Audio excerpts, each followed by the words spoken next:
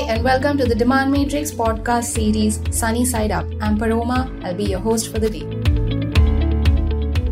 Hi, Kelly. Welcome to the Demand Matrix podcast, Sunny Side Up. We're happy to have you here. How are you? I'm doing quite well. Thank you.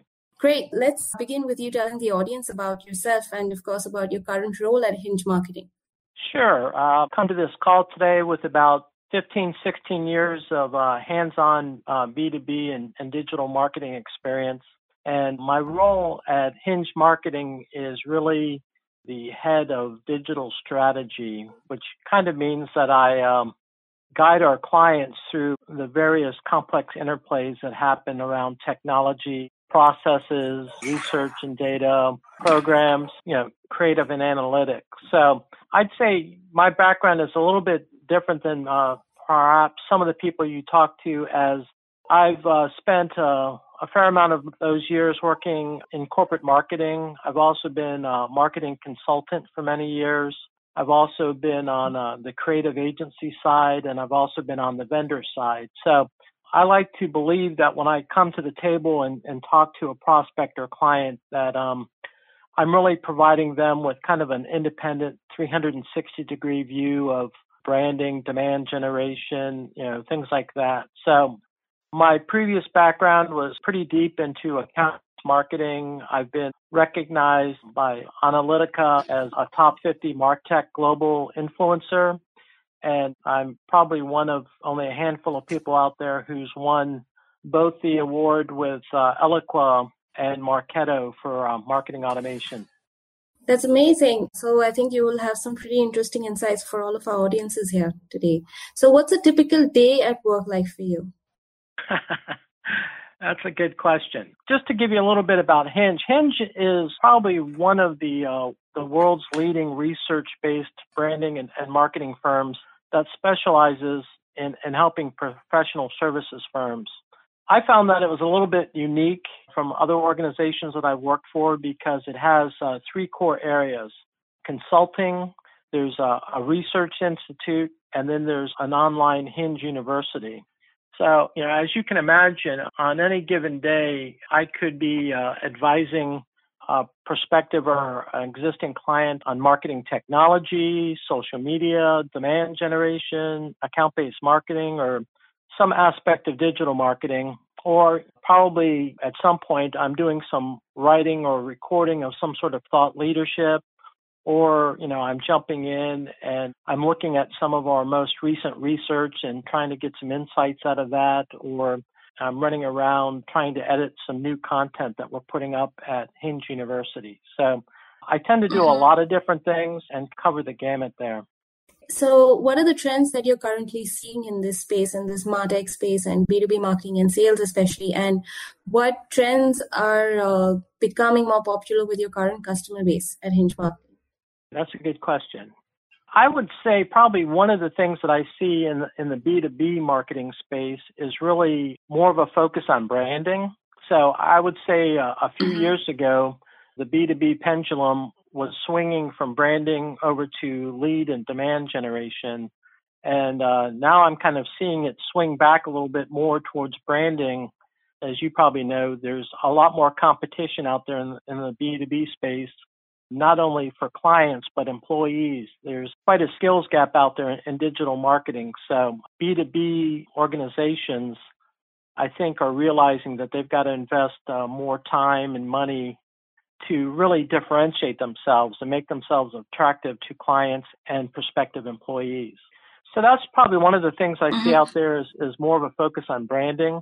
A thing that I've seen probably in the last year is really more use of video marketing. Video marketing started to become popular a few years ago in the B2B space, but now I see folks using it in more creative ways. And I think part of that is because video is becoming more search friendly. So and it's easier to consume. Yeah, it's definitely easier to consume, but things like closed captioning makes video content more searchable. And I know that was kind of a downfall of video before. And, I'm seeing a lot of marketers, salespeople as well, who are using video to send out personalized video messages instead of just sending out an email or making a phone call. So if they need to follow up or say thank you to somebody, More and more folks are doing this kind of one-on-one video approach. And then you may be seeing out there as well, there's some, especially in larger organizations, that are tapping into video for 360-degree video content that really allows their viewers to control the perspective and really have more of a kind of a interactive experience. We'll see if it's successful or not, but live streaming services are now starting to pop up on Facebook and Instagram and other social media channels. So you did mention that there's a skills gap when it comes to people serving this industry. So what are these skill gaps that you're seeing? And how would you tell people to fill this?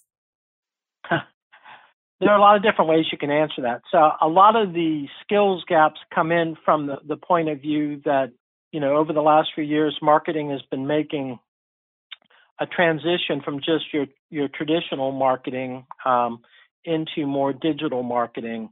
And you have a lot of folks who have the traditional skills, but they may not be as up to date on social media or using platforms such as marketing automation, things like that.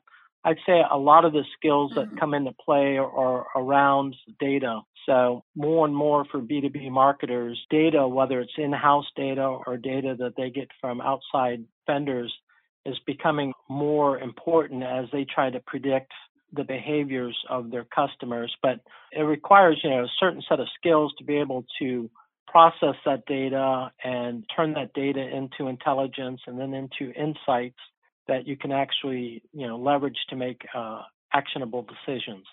So I would say those are some of the skills that are missing out there, especially in the junior marketing positions.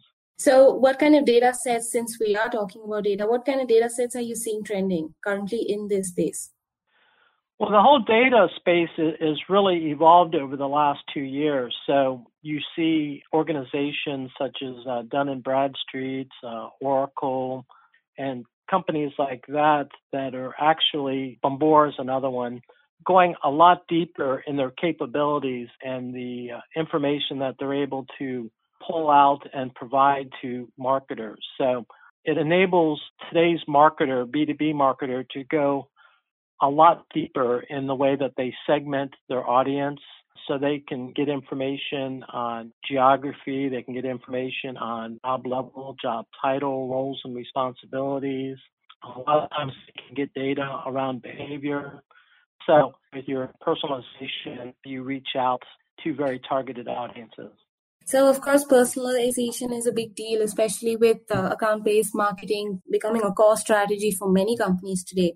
How are you seeing people adapt to this? How are they approaching this? How are they scaling this? I really see most people are fairly cautious about it. So you've got personalization and then you've got hyper-personalization. So personalization has got a much higher adoption rate. People are using personalization around email and marketing automation. They're using it on website visits and all of that kind of stuff. Hyper-personalization really gets into leveraging real-time data and leveraging artificial intelligence, very relevant content and product and service information to a very specific person.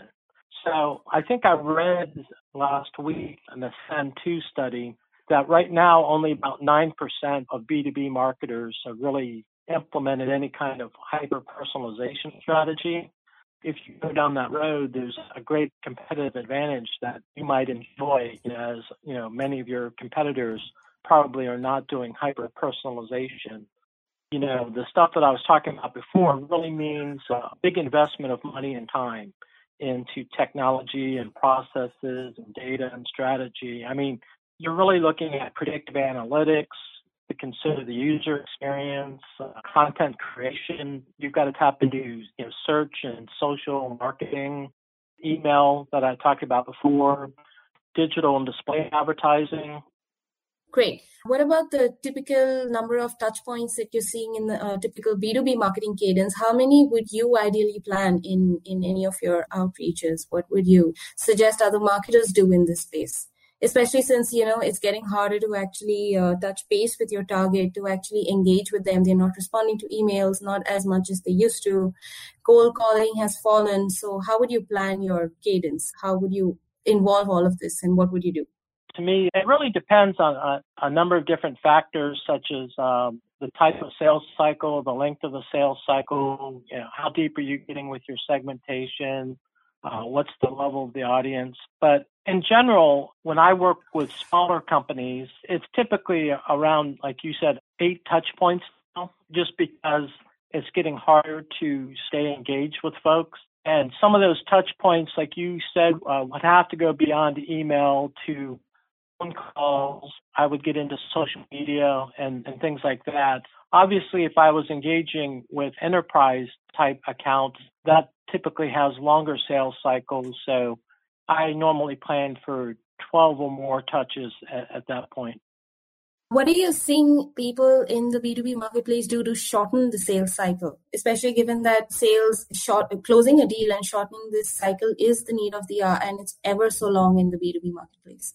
Yeah, so when I talk to people about that, it's really around telling them to really tie back to their prospect experience and behavior. So the more that they can segment what they're doing and tailor their content, that really helps to shorten the sales cycle. As you can imagine, when you receive things, if you receive content that is more personalized to you, more relevant to what you're looking for, you're more likely to engage with it. So I would look at things like the behavior, the volume, the velocity, activity that's happening on the website, if they have some sort of funnel process set up, what's happening through their emails and social media campaigns.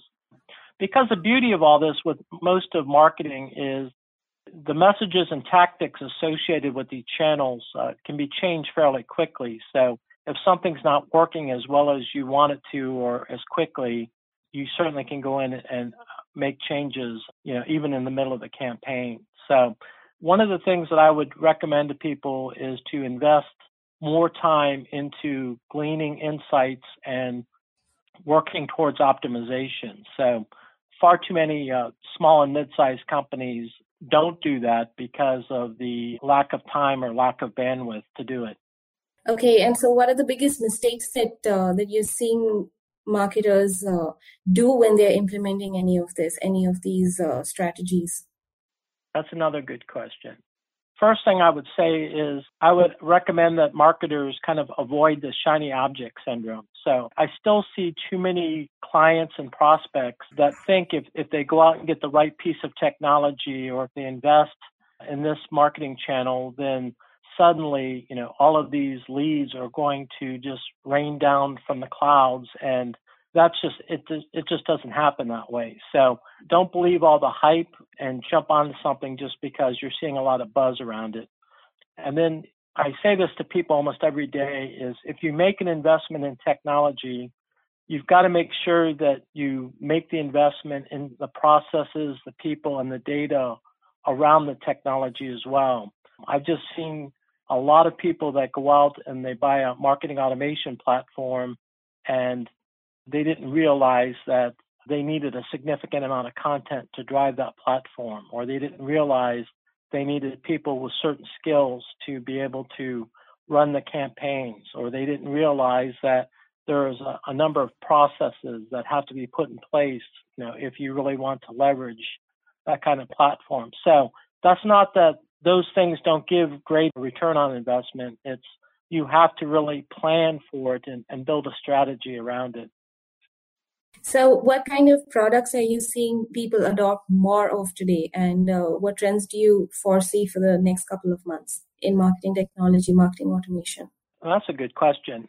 I would say probably overall that B2B marketers are going to see a consolidation of marketing technology. It started a little bit over the last couple of years, but I think over the next few years, you're going to see more consolidation out there, the bigger fish swallowing up the smaller fish. There are just too many products out there. It's kind of a distraction for B2B marketing.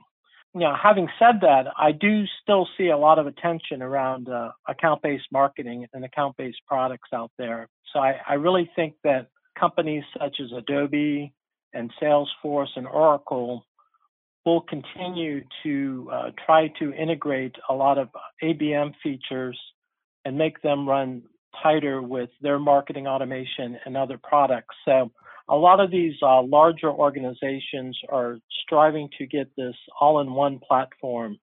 They want to have a platform that B2B marketers can go to for most of the channels that they need in a given campaign. So nobody is quite there yet, but this is the path that a lot of these larger organizations or vendors are going towards.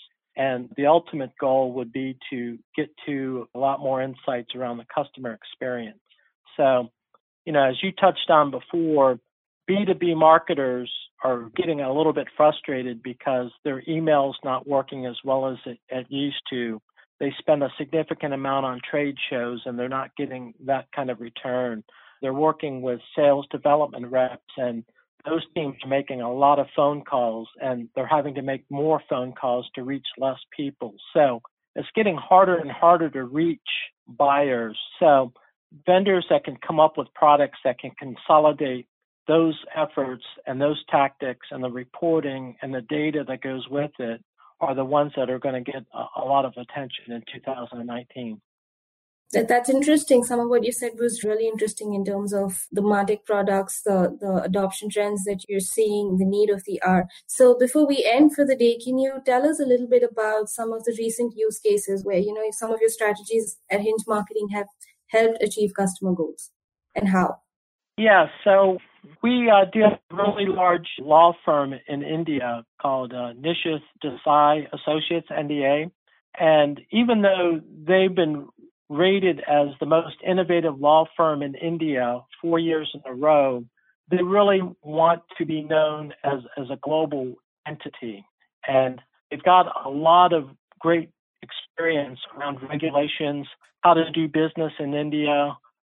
They wanted to raise their visibility as a law firm and become a global presence, how to use social media, how to do more thought leadership, how to a lot of things. And at the end of the year process, the survey to them, and we found out that even though a lot of these lawyers had never spoken publicly before, a fair amount of them were getting a lot of offers to speak around the world. So there was one lawyer there that actually had received 9 invitations to speak at global events just because she had put the time into increasing her visibility out there as a subject matter expert. And the really nice thing from a business point of view from our Visible Expert program was that about 85% of those people that participated in the Visible Expert program came back and told us that they picked up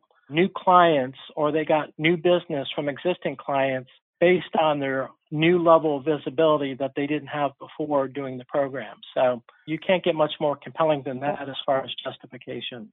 Kelly, thank you so much for participating with us, and we hope to have you back sometime very soon. Is there anything else you want to share with the audience before we wrap up for the day? I'm available. You've got my email address and all that. So I'm always available online. I'm very active on Twitter and LinkedIn if people need information or just want to start a conversation. And I'm happy to do either through social media. Great. Thank you for your time, Kelly. I hope you have an awesome day ahead. All right. Thank you very much.